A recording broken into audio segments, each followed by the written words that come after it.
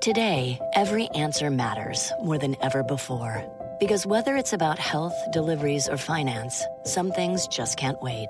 That's why IBM is helping businesses manage millions of calls, texts, and chats with Watson Assistant. It's conversational AI designed to help your customers find the answers they need faster, no matter the industry. Let's put smart to work. Visit IBM.com/Watson Assistant to learn more. My mission is simple, to make you money. I'm here to level the playing field for all investors. There's always a bull market somewhere, and I promise to help you find it. Mad Money starts now. Hey, I'm Cramer. Welcome to Mad Money. Welcome to Cramerica. Other people want to make friends. I'm just trying to make you some money. My job is not just to entertain, but to educate, teach you, put it in context. So call me at 1-800-743-CNBC or tweet me at Jim Cramer. Hey, this market, at least it can bounce, even if it's only temporary. The averages opened strong this morning, then rolled over, then rebounded near the close. Dow ultimately closing up 83 points, S&P advancing 0.01%, NASDAQ gaining 0.45%, while the nosedive after the strong opening was indeed gut-wrenching. I found the comeback somewhat refreshing, especially since this market's on track for the worst December since 1931? Ugh. Rather than focusing on why we came back down, the usual litany of woe, the worries about an economic slowdown, right as the Fed is likely about to raise interest rates one more time tomorrow, seems a little counterintuitive, doesn't it? I think it's more helpful to look at this morning's rally and the late afternoon rebound. Why? Because it gives us a taste of what might happen if the Fed does the right thing tomorrow. It makes it clear that they'll wait to see how the economy's doing before they continue to put the screws to it. So what drove the bounce? Last night I laid out a list of things that needed to happen. Remember that? Before the market can bottom. You know what? We got some positive developments of some of these. First, I said we needed to see some movement toward a trade deal. Now, we didn't get anything from the Chinese, where President Xi very pointedly said, no one tells China what to do. However, we did get some from outside. Treasury Secretary Steve Mnuchin said he expects trade talks with China in January. That helps, although to be fair, the fact that there will be talks at all is pretty low bar, isn't it? Especially since the talks haven't done much good so far. Still, this market's desperate for any good news about China. Second, we wanted the stock of Johnson & Johnson to stop getting hammered after the baby powder asbestos allegations that caused the company to lose roughly, $50 billion in value over the course of 2 trading days. You never want to be accused of hiding asbestos in your products, especially not baby powder. But last night, CEO Alex Gorsky came on our show and offered what I thought was a serious rebuttal. I did my best to bring up every single major allegation from Reuters and the New York Times. I think Wall Street was appeased. Investors like it. At the same time, Gorsky announced a $5 billion buyback on the show. Plus, it sure didn't hurt that the lead plaintiff's lawyer in this case came on Squawk Box this morning and said that investors might be overreacting, telling us the losses would be contained if J&J would just settle. Third, I told you that we needed to see a bounce in the stock of Goldman Sachs, another Dow stock like J&J, after the endless press onslaught about its association with this corruption scandal in Malaysia that spurred criminal charges against the firm in Malaysia. Now, there's been a tremendous drumbeat of negativity here, most of it deserving, frankly, with people wondering whether Goldman's culture was corrupt and whether the company should have known that the former prime minister was siphoning billions from deals that Goldman did for 1MDB, Malaysia's state investment fund. How would they have known? The argument is that something must have been fishy because the fees were so outside, 10% of the more than $6 billion that Goldman Sachs raised for the fund. But I know for a fact that the Malaysian government gave Goldman written notice that the money would be used for legitimate purposes. And huge fees aren't totally unusual for difficult foreign transactions, although these did seem outsized to me. Still, there's a growing consensus the top echelon at Goldman had to know these deals were dirty. The company hasn't been able to defend itself. You don't talk about the specifics of ongoing litigation if the Justice Department is involved. But the stock was finally able to bounce today. It created more of a positive backdrop for the broader market, even though the banks remain one of the worst places to be, save for the oil companies. Fourth, even some FANG, got that there. Some FANG had some bounce. I mean, this was amazing. Remember, that's the FANG, not the FANG. Facebook, Amazon, Apple, Netflix, and Google, now Alphabet. There were no real news here. I mean, obviously, Facebook's brand is tarnished, but the advertisers still need them to reach the audience. Duh. Nothing good from Apple. Story in the Journal about how iPhone sales in India have dropped 40% year over year. Ouch. Yet Apple stock went higher. Amazon, today we learned that a key retail executive is leaving the business after a 2-year hiatus. I read some research declaring that this departure is a big negative, but the stock rallied anyway. It's a welcome change of pace. I saw a good ad for Alphabet in the paper. Okay, I couldn't find anything else. What matters is that these stocks actually can bounce, which I think many people had given up on. We also got some terrific news from Boeing last night, which they announced a 20% dividend boost and a $20 billion repurchase authorization. So we're going to speak to Boeing CFO Greg Smith after the break. So then why the heck did the averages roll over this afternoon, at least until they started bouncing again right before the close? Remember, if we're going to get a sustained bounce, we need one thing above all others. After the rate hike everyone's expecting tomorrow, the Fed needs to make it clear that they'll wait and see rather than continue to tighten. And we don't get that news until after 2 tomorrow. Without it, it's very hard to get a sustained advance. So let's go over the possibilities as we head into the Fed meeting. Maybe the Fed raises interest rates and stands by its earlier assertion that we need 3 more hikes next year to stamp out wage inflation caused by full employment. Okay, well, that would be completely disastrous. I mean, call it the Grizzly Man scenario because it ends with us getting devoured by the bears. I want to be diplomat here. If the Fed goes this way, or even if it doesn't repudiate it, I think they'll be ill-advised. On the other hand, maybe the Fed hits us with one more rate hike and says it wants to wait and see to gauge the impact before taking any further action, and it's going to be data-dependent. They can cite the collapse in oil prices down another $3 and change today, pretty horrific actually, as a reason to hold off. Is oil going down because the economy's collapsing? Are oil-related loans going to crush the banks? I think we should find out before the Fed slams the brakes again. I mean, this is the rational approach, and if the Fed takes it, we could neutralize the bears among us. Third, the Fed can simply say that it's not going to tighten because its work is done. With the economy slowing for a variety of reasons, we really don't need another rate hike here. We saw a huge decline in single-family housing starts this morning. After the close, FedEx talked about slowing worldwide growth. Hideous. Micron talked about slowing semiconductor demand. Horrendous. Both stocks get hammered after the close. I know Fed Chief Jay Powell wants to maintain his independence, so it will be tough to pause here, given that the president keeps trying to browbeat him into doing just that. But I gotta weigh out for Jay, because that's my job, is to come up with this stuff. All right, here we go. He can blame the slowdown on the president's trade war. Maybe he can get away with it. I heard a lot of stories like that this morning, even though, frankly, I don't believe them. Bizarrely enough, this is a tough outcome to parse. While no rate hike would be the best result for the economy, and a lot of investors would be appeased, I think there'd be a cohort of money managers who panic because they take their cue from the Fed. And no rate hike means things are much worse than many of these guys seem to believe. Bottom line, today was a dress rehearsal for the kind of rally we can get if the Fed does the right thing tomorrow and repudiates the idea that we need a series of rate hikes in 2019, not just one more tomorrow. If we get the Fed on board, expect more positive action like we had this morning before the market gave up much of its gains. But if the Fed does the wrong thing, expect another nosedive like we got intraday, except we will not be saved by the bell. Let's go to Martin in New York. Martin. Booyah, Jim, booyah. Booyah. Genworth Financial, Jim, merger pending with Oceanwide Financial, trading at a substantial discount to the deal.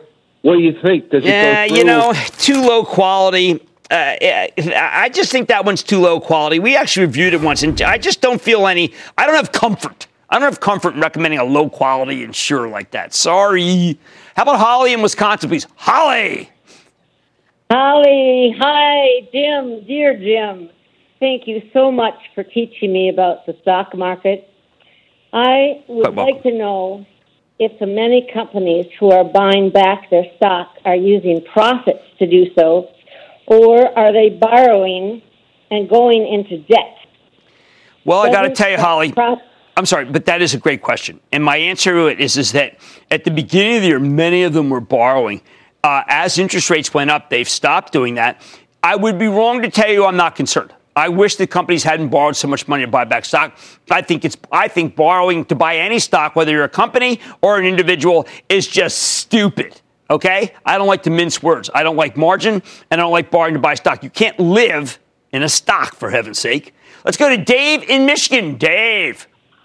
Hey, Jim.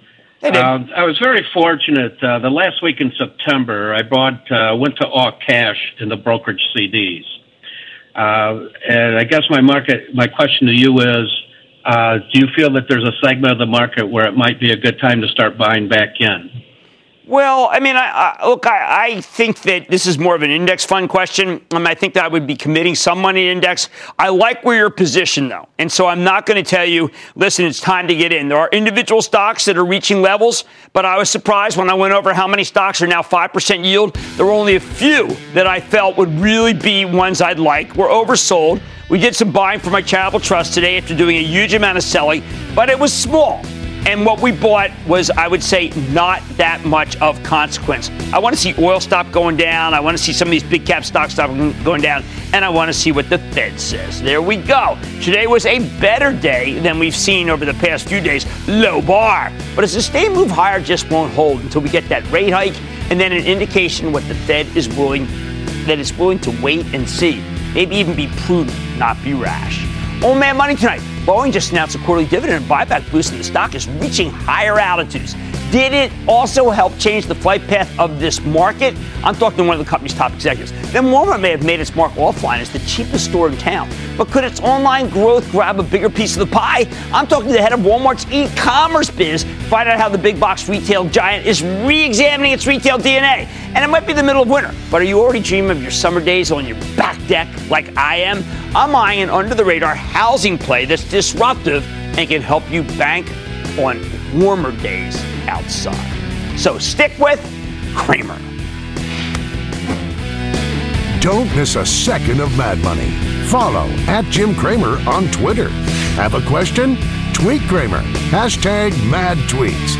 Send Jim an email to madmoney@cnbc.com or give us a call at 1-800-743-CNBC.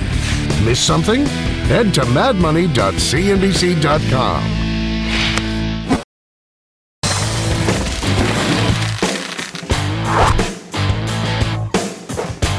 Let me set the scene here. Yesterday, we were lost in the depths of despair after yet another. What's up, everybody? I'm Graham Bunn. So excited to introduce you to Country Shine, where we're talking all things country music. That's right, and I'm Cameron Irwin, co-host and resident country girl at Tinseltown, here to welcome you to the family. Every Tuesday, we'll update you on the latest in country music, culture, and community. And on Fridays, I'll bring on country musicians and all the biggest names in the game. It's a gathering, and we want you here. You can listen to Country Shine with me, Graham Bunn, for free right here on Spotify. Multi-day meltdown.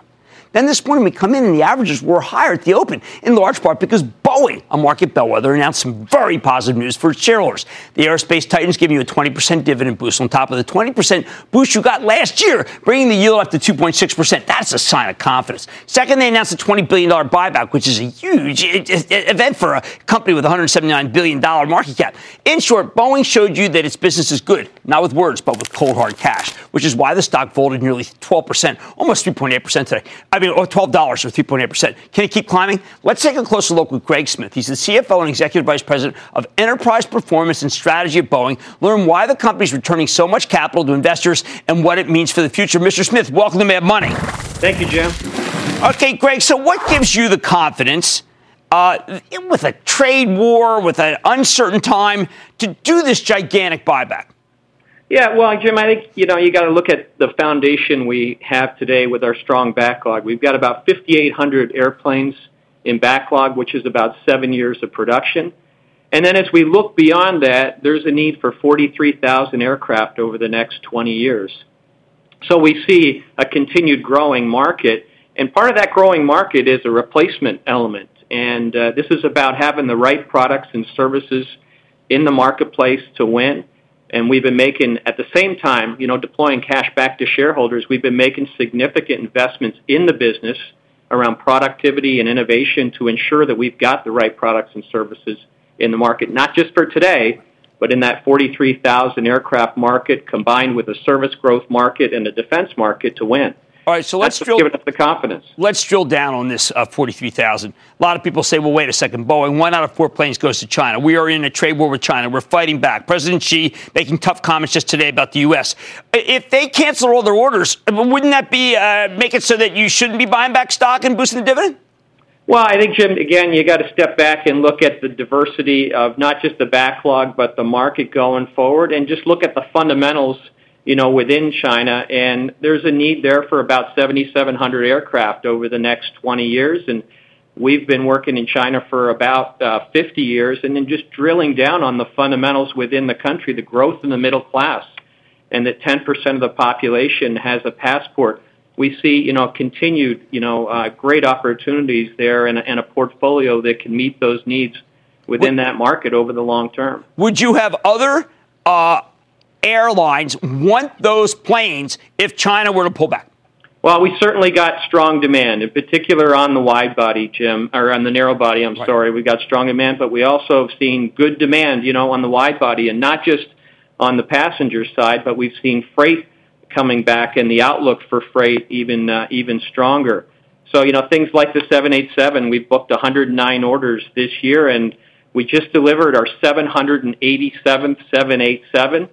And as you know, it's game-changing technology we're putting into the market, and that's what's really allowing us to position to win and deploy our capital efficiently. Okay, speaking of deployment of capital, a lot of people are pretty gloomy, Greg. They think that stock market, they can't make money. How about what would have happened if you owned Boeing the last 6 years, both repurchase and dividend? Well, we've been a big focus, obviously, on cash generation at the core of the company, cash generation, and I'll say efficient and effective deployment. So we've bought back about 230 million shares over the last 5 years and increased the dividend by about 325%. At the same time, we put about $40 billion into the business through really innovation and as well as capital and overall productivity tools that we put in place. So a balanced, I'd say deployment, but been very consistent with our deployment efforts, and very much, doing what we said we do, which first and foremost starts with executing to our plan and delivering strong cash flow and deploying that cash flow in a very efficient manner. Okay, you repurchase program, new $20 billion authorization, up from $18 billion approved last December, but the stock is higher. Why would you increase the amount? Yeah, as we just look at our free cash flow opportunities going forward, Jim, and the year-over-year growth profile that we see, we thought $20 billion matched that continued growth that we see going forward, and we asked our board for that authorization, which they gave us, as well as, again, that 20% increase in the dividend. Okay, I was looking at a Canaccord Genuity piece on Boeing saying the Lion Air tragedy, and it's a terrible thing, the fallout continues to weigh on the stock. Is there anything new you can tell us about the Lion Air tragedy and any impact on the company? No, Jim, obviously, we're deeply saddened by the tragedy of Lion Air, and it weighs heavily on, of course, the whole Boeing family here. And as you know, safety is at the core value of what we do and we've done and will continue to do going forward. So we're working with our customer and working with the investigation team and the authorities and really, again, really working with them to determine the root cause, and we'll continue to do that until the investigation is complete. Okay, Greg, we had Jim McNerney on a couple of times, the former CEO. Yeah. And at one point I asked him, I said, look, this rivalry with Airbus, he had gone to Yale, I went to Harvard. Is it like Yale versus Harvard? He said, no, it's not like that at all. Where is the rivalry right now? Well, I'd say we have a competitive edge. Look, it's a competitive marketplace, and we're mindful of what the competition is doing, not just today, but I think where we think they're investing going forward and the services they're going to offer. But it's a big market. It's wide bodies alone, 9,000 aircraft will be needed over the next 20 years. But we welcome the competition, Jim. I think it makes us better. But the competition is fierce, and we're playing to win. But again, we're trying to make sure we're making the right investments to continue to have that competitive edge as we look at the markets going forward. Okay, so Greg, you mentioned cargo. This evening, FedEx reported it's very clear they have to spend a little more than people thought, or than anyone thought. I think all these companies have to spend more. Is that good news for Boeing? Well, like I said, the fundamentals around the freight market have definitely improved. We've got a pretty incredible portfolio of offerings, whether it's the 767, the 777, or the 747. And as well as converted, passenger to freighter in our services business. So we got a great portfolio, and we're certainly, engaged with the customer to ensure that we're meeting their needs. And so, certainly strong growth there really gets to more demand, and we're focused on getting winning that demand and getting them, these game-changing products and services in the time frame that they need them. And that's going to continue, again, to be a big focus for us. Last question. Oil prices have collapsed here. Typically, when oil prices go up, the airlines have to hold back purchasing. Are you getting any feelers from some airlines who are saying, hey, you know something, Greg? Oil prices have really come down. This is really good news for us. We're going to rethink our orders and maybe put in more orders. Yeah, no, Jim, I can't tell you we've seen any shift in the marketplace. Certainly, as you looked over time, there's not a strong correlation between oil price and orders because I think as the customers look at these assets, they're long-term purchased assets. So they don't look at spot price. They look at the overall long-term operating cost of the airplanes. And like I said before, things like the 787 are delivering incredible efficiency to our customers and position us to win. So as oil moves and interest rates move around, the value proposition of the airplane still remains very strong. So we're on solid ground here, but we continue to monitor it going forward. Excellent. That's Greg Smith. He's the CFO and Executive Vice President of Enterprise Performance and Strategy of Boeing, announcing a dividend boost of 20% and an increase in share purchase authorization of $20 billion. Definitely the most bullish thing that's happened since this market swoon. Mad Money's back after the break. Support for this podcast comes from Pluto TV. Need an escape? Drop into Pluto TV for a world of free TV. Stream hundreds of channels and thousands of movies and shows all for free. Yeah, free. No subscriptions, no fees. Binge on 24/7 channels of Narcos, CSI, Star Trek, and everything from hit movies to the latest news, comedy, live sports, and more. Download the free Pluto TV app for Android, iPhone, Roku, or Fire TV and start watching now. Pluto TV. Drop in. Watch free.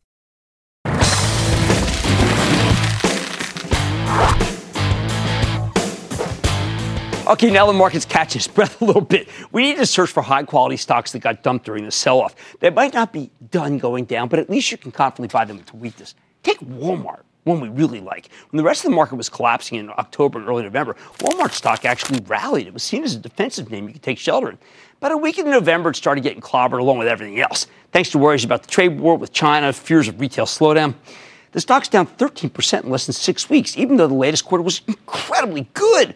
I think people don't understand this company. Investors see Walmart as a boring brick-and-mortar retailer with an okay 2.3% yield, and to them it's a value stock. It's not particularly cheap, 19 times earnings. That's not what I see. I think Walmart's a transformation story. In recent years, this company's made a series of e-commerce acquisitions. Think Jetcom, Bonobos, Flipkart. They're becoming an online powerhouse, leveraging their store base, playing offense. Omnichannel is the key to this new Walmart. How it's competing versus others in the space. And Amazon, we got to know, what will the future look like for this great company? Let's check with Mark Laurie. He's the online entrepreneur who co-founded Jet.com, became the president and CEO of Walmart e-commerce US after they bought his company in 2016. This is an exciting story. Mr. Laurie, welcome to Mad Money. Good to see you. Good to see you. This is exciting, Mark. Thank you. Good to see you, too. All right. So my wife and I are watching a football game this weekend, and there's sad. And it shows all the different things that Walmart has online you get delivered. And she says, why don't we use Walmart.com? And I said, well, I didn't even know they did this stuff. They do it. They do. We do. Yeah. Tell us about it, because this is big from even a year ago. No, this is very exciting. This is one of the reasons why I was so excited to come to Walmart. 4,700 stores within 10 miles of 90% of the population, fresh and frozen in every one of these stores just about. And we're doing pickup now, free pickup on groceries in 2,100 stores, and started rolling out same-day delivery as well. We should be 40% of the population covered by the end of this year and 60% of the population covered by the end of next year. So you basically are using the stores as warehouses? Yeah, they're hybrid warehouses. But what's really interesting is that we're moving stuff in full truckload quantities. So if you think about it, like these stores that are doubling as warehouses are already profitable before the first pick.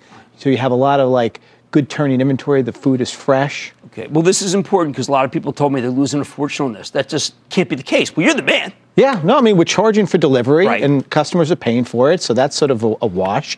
And we're, picking product in the stores that already has a really good sort of marginal profit because the store's already profitable, our fixed overhead's covered. So, well, this is something that big competitor of yours, Amazon, does not have. And theoretically, Amazon cannot really do food the way that you guys can. Yeah, I think this is a big advantage, and one of the reasons why I'm so excited to be at Walmart. Okay, you could have gone anywhere. Your company is an instant success. Why did you go to a company in Bentonville that a lot of people feel is pretty staid and not that inventive? Yeah, Two reasons. One, Doug McMillon. CEO. Yep, CEO of Walmart. Met him and immediately started to build a connection and a lot of trust there. He said that he really wanted to empower me and the team to help. And he's lived up to exactly what he said. So that was the first reason. Okay. The second reason is just the sheer magnitude of the opportunity. Again, based on the stores. I think stores give Walmart a huge advantage in this sort of omni approach to retail. Give me a view of what could happen in a couple of years, of what you could possibly do with that store base and some of your ingenuity, which I've known for years because I've followed your storied career. Yeah, no. So I think same day delivery, like I said, by the end of next year, 60% of the population. Think about sort of the next level from that, delivery right into the fridge. Okay, so basically a one-time code. They come in with a camera on their chest. You can watch it on your iPhone and see them come in, put it in your fridge, and leave to sort of build confidence and trust. And these are Walmart associates doing it. So I think imagine going out to work, coming home, and there is the stuff's in your fridge already. That's the next step. Take it a step further.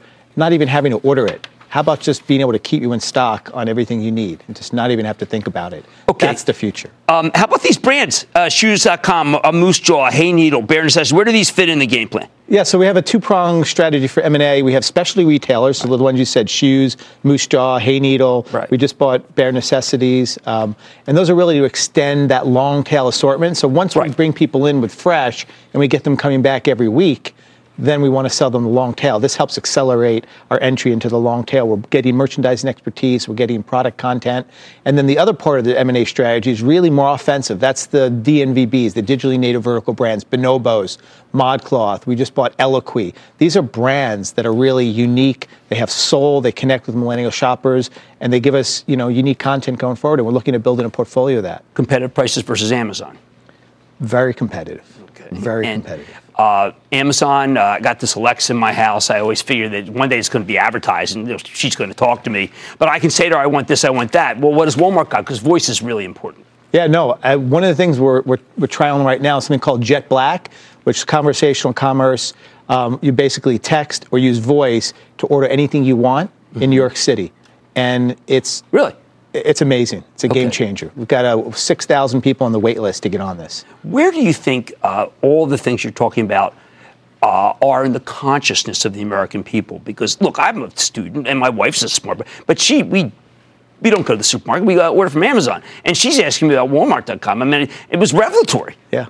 Well, it's just only in the last few years now. Okay. I mean, so this pickup and delivery of groceries, this is really just the beginning. It's starting to accelerate, but if you fast forward a few years, you can have, 90% of the population with access to same-day delivery of fresh and frozen food at Walmart prices. Okay, the great people in this business have taught me that what I really want to measure is not just solely same day, but same store. Will this count towards same store sales, which are already pretty darn good for Walmart? Yeah, that's definitely part of the growth story going forward. And I just want to be absolutely sure again, because people just said you've got to ask them. A lot of times Amazon loses stuff on certain products. You got to ask them to be sure: is it really profitable? Can it be as additive, or is it just a good story? No, we can make money on fresh and frozen delivered to your door. Right now, we're charging enough for same-day delivery to cover our cost of delivery through crowdsourced partners. And like I said, before that first pick in the store, you've already got a really fat marginal profitability. So you're working from a great base because of the store traffic, which gives you the turns on the inventory and allows you to pay for your fixed overhead. That's the big advantage. Store traffic, 140 million customers visit a Walmart. You got a lot of people who work at Walmart. 90% of the population within 10 miles. These are all offensive abilities for you. Absolutely. And again, this is why I'm so excited to be at Walmart, having a lot of fun. And, it's just amazing. One last question. What was it like when you went down to Bentonville the first time? Because I think it could be a cultural clash. Yeah. Well, it's funny. I was there years ago with Diapers.com talking to Walmart. Right. So I'm familiar with Bentonville. It's changed a lot over the years. It's definitely, the Walton family especially has invested a lot. There's some great hotels and restaurants, and I love going there. All right. Well, we're going to keep talking to you because I think that you're the most inventive man in retail today. And I'm also proud Jersey. I have to admit that, like me. Yeah. And you've just done great stuff. That's Mark Lori. He's president and CEO of Walmart E-commerce USA. People, this is the most exciting part of a terrific story, particularly because it's pulled back. Walmart. They have money's back after the break.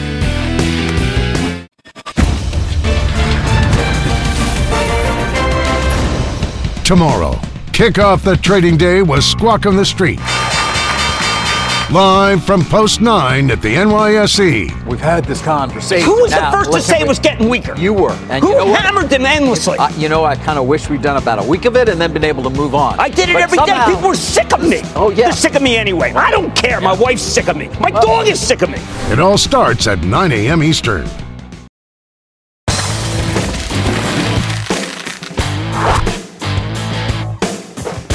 If you own stocks, you know that everything housing related has been obliterated here because higher mortgage rates are bad for business and home prices are rolling over across the country. But what if some of these stocks are less levered to new building than people believe?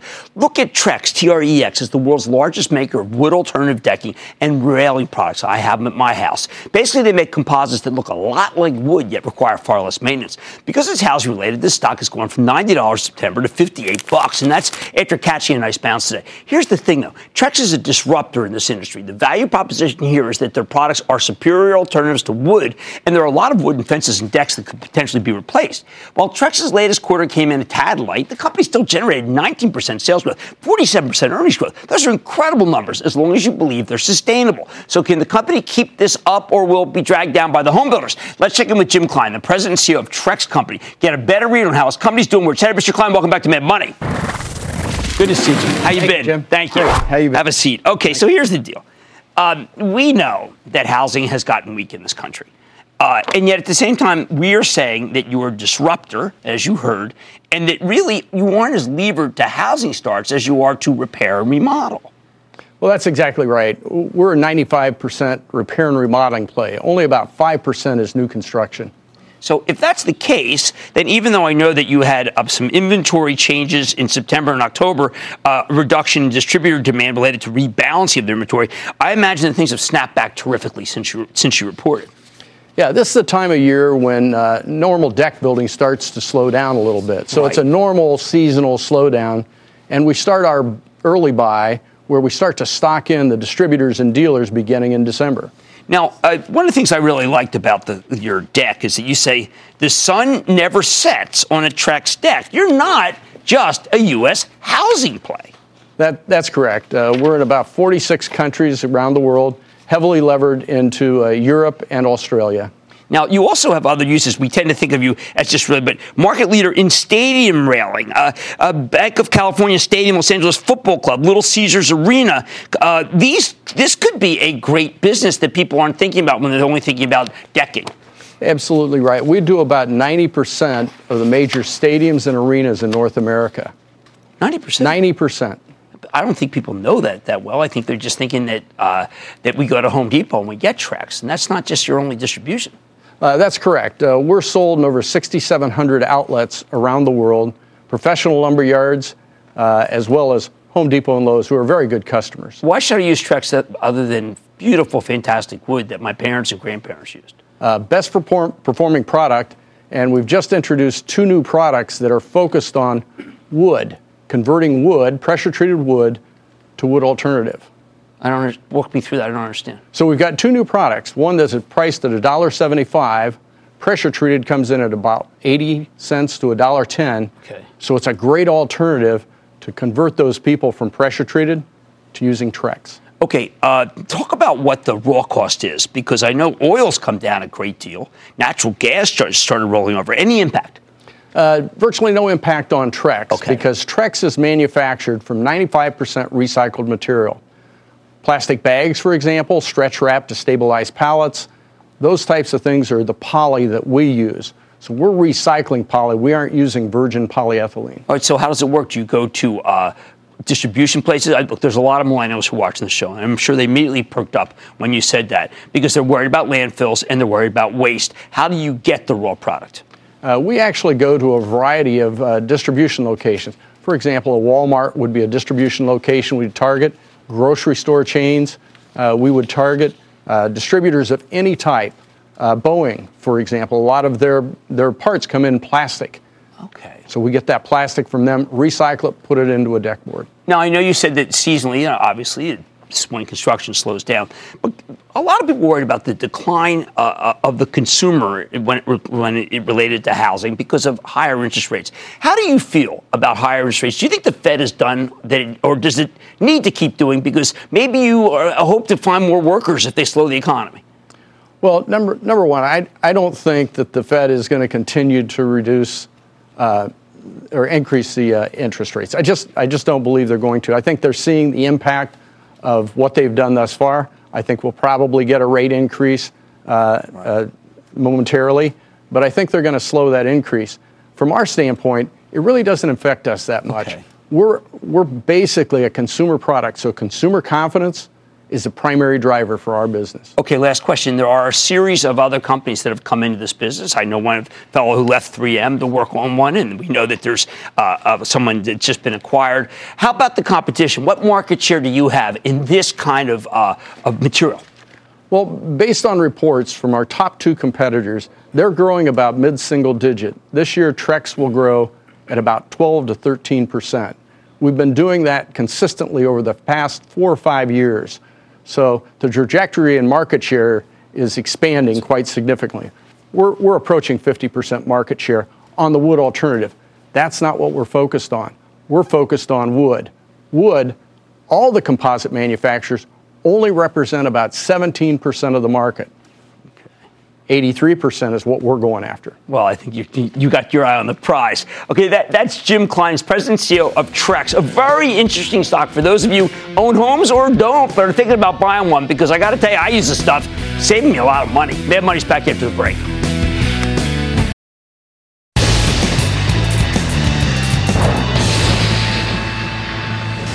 It is time.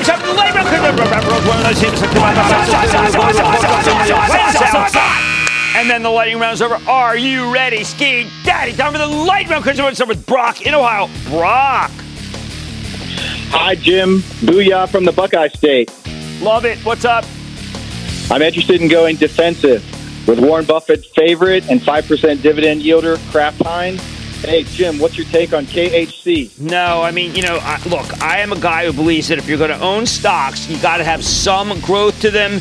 And that one doesn't have a lot of growth. Yes, Warren does like it. I'd rather own Berkshire Hathaway. Let's go to Alex in Florida. Alex. Hey, Jim, how are you? Booyah. Booyah. What's up? I wanted to get your take on IBKR, Interactive Brokers. I really like the company's platform. I think they got a good thing going on. Yeah, they do. And I think you would like to see more trading. And I'm not recommending many financials right now because there isn't enough trading. But yeah, it's a very good company. Let's go to Brenda in North Carolina. Brenda. Yes, booyah, Jim. Booyah. I just want to take a minute to thank you. You've made us a lot of money on AT&T stock in the past. Well, thank you very much.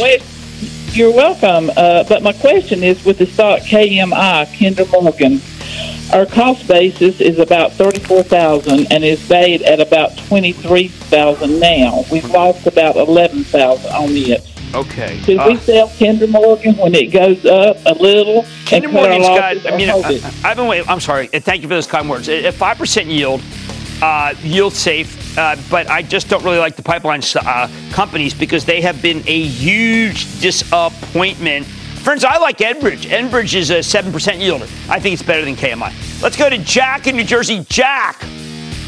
Jim, you're my financial idol. My stock today is Stitch Fix. I own large quantity. That was a bad quarter. Sell or hold? Jack, that was a bad quarter. It was bad. I mean, I don't know why to recommend it. It was a bad quarter. Plain and simple. Let's go to David in Illinois. David. Hey, Jim, a big booyah to you.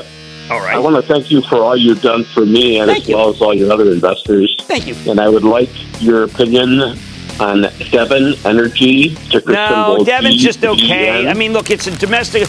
I had a big conference call for ActionAlertsPlus.com club members, and I said the E&P segment, let's just put it aside right now. Okay? Let's just put it aside.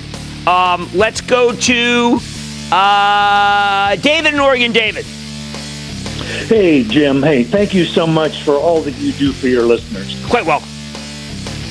Today, my question today is about ZTO Express of China, Zulu Tango Oscar. Yes. The UPS of China. Is this a buy, a watch, or a walk away? I want to walk away from that. I don't need any China exposure with our countries really going at it, hammer and tongs. Let's go to Don in Massachusetts. Don. Hi, Jim. How you doing? I'm good. How about you, Don? Pretty good, thanks. Hey, Jim, I just wanted to say I, like David Faber, do see a resemblance to Tom Brady.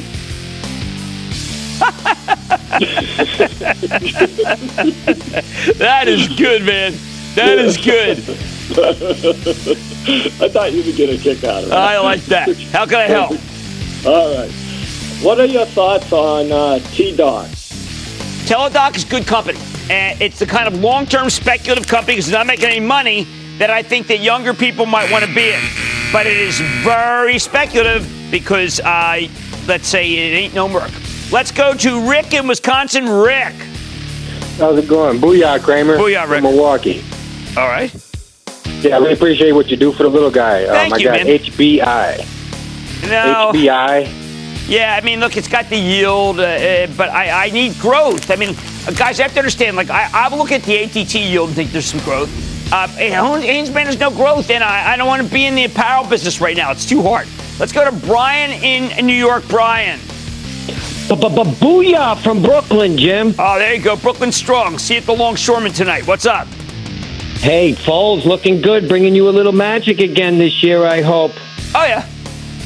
Hey, Jim, Nine is back. Nine is back. What's up?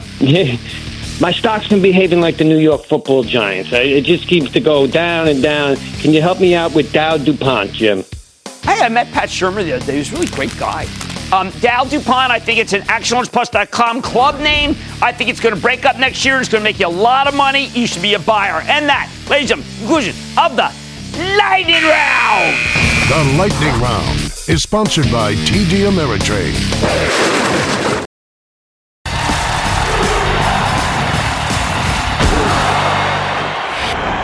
Who should we blame for the slowdown here in the U.S., which grows more pronounced by the day? Is the president more at fault or the Federal Reserve? In other words, what's doing more damage, the trade wars or the talk of more rate hikes? I keep hearing people debate this question, but honestly, how's it even a question? Let me be blunt. The Fed's the problem. It's when the whole thing started rolling over, for heaven's sakes, when Jay Powell started saying these real negative things about what he had to do to stop inflation. I know the trade war is bad news for our economy, at least short term, and the stock market absolutely hates it. Regular viewers know that I believe this is a small price to pay to keep China in check. The Chinese government has been waging a kind of economic warfare against the rest of the world for decades, subsidizing its own industries to steal jobs, also outright stealing our intellectual property. Hey, I think we need to do what's necessary to put a stop to this stuff. It's not like China's some friendly bastion of democracy. We're talking about a communist dictatorship here, for heaven's sake. However, standing up to China is going to cost something in the short run. I think the president can get away with this because he just gave our companies one of the largest corporate tax cuts in history. Sure, maybe the tariffs hurt some companies, but business just got a huge windfall. As I see it, Trump has, well, let's say he has an excuse. What the heck is the Fed's excuse for piling on with these rate hikes? I'm constantly talking to CEOs who do business both here and abroad. I always ask them about the tariffs because tariffs do matter. These executives are so much more concerned about the Fed rate hikes, they always change the conversation, particularly the threat of 3 more tightenings next year. That's top of mind. That made them pull in their horns. In fact, the myriad execs I speak to, only one, Greg Hayes, the CEO of United Technologies, has said that he's more worried about the consequences of full employment, that he can't find all the workers he needs, than he is about rate hikes. On the other hand, most of the execs I talk to understand why the tariffs are necessary, even if they don't like them. To borrow a line from Miller's Crossing, you do things for a reason. Love Trump or hate him, he's got a reason to crack down on China. The policy didn't come out of nowhere. So what's the reason for the Fed's policy of continuing to tighten? I've heard people say the banks will get hurt if we don't get more rate hikes, but the bankers I talk to no longer feel that way because they aren't able to charge enough for loans to make up for what they need to pay depositors for money.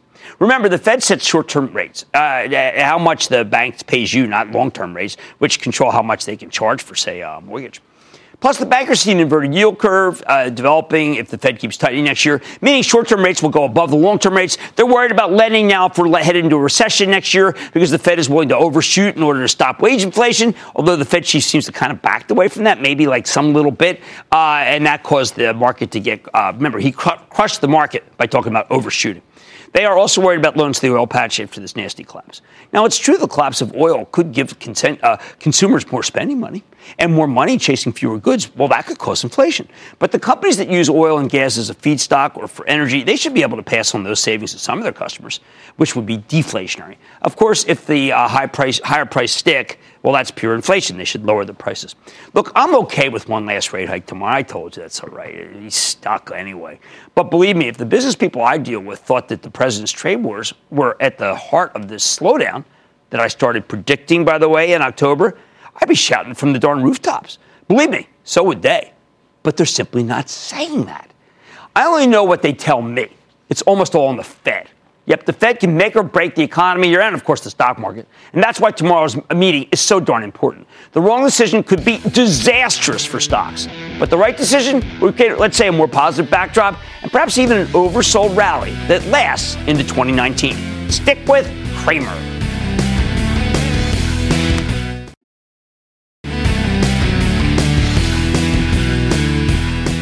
Micron, huge cut in numbers. FedEx, huge cut in numbers. FedEx, huge weakness in Europe. This is what I'm talking about. There's weakness all over the globe, and what are we doing? We're tightening. I've accepted we have to do one just because I don't want any panic. Like I said, there's always a bull market somewhere. I promise I'll find it just for you right here on Mad Money. I'm Jim Cramer. See you tomorrow. CNBC's Workforce Executive Council is a premier group of C-suite human resources executives from leading companies across the country. It offers a members-only portal and chat, plus exclusive industry content, with access to breaking news calls and digital networking experiences.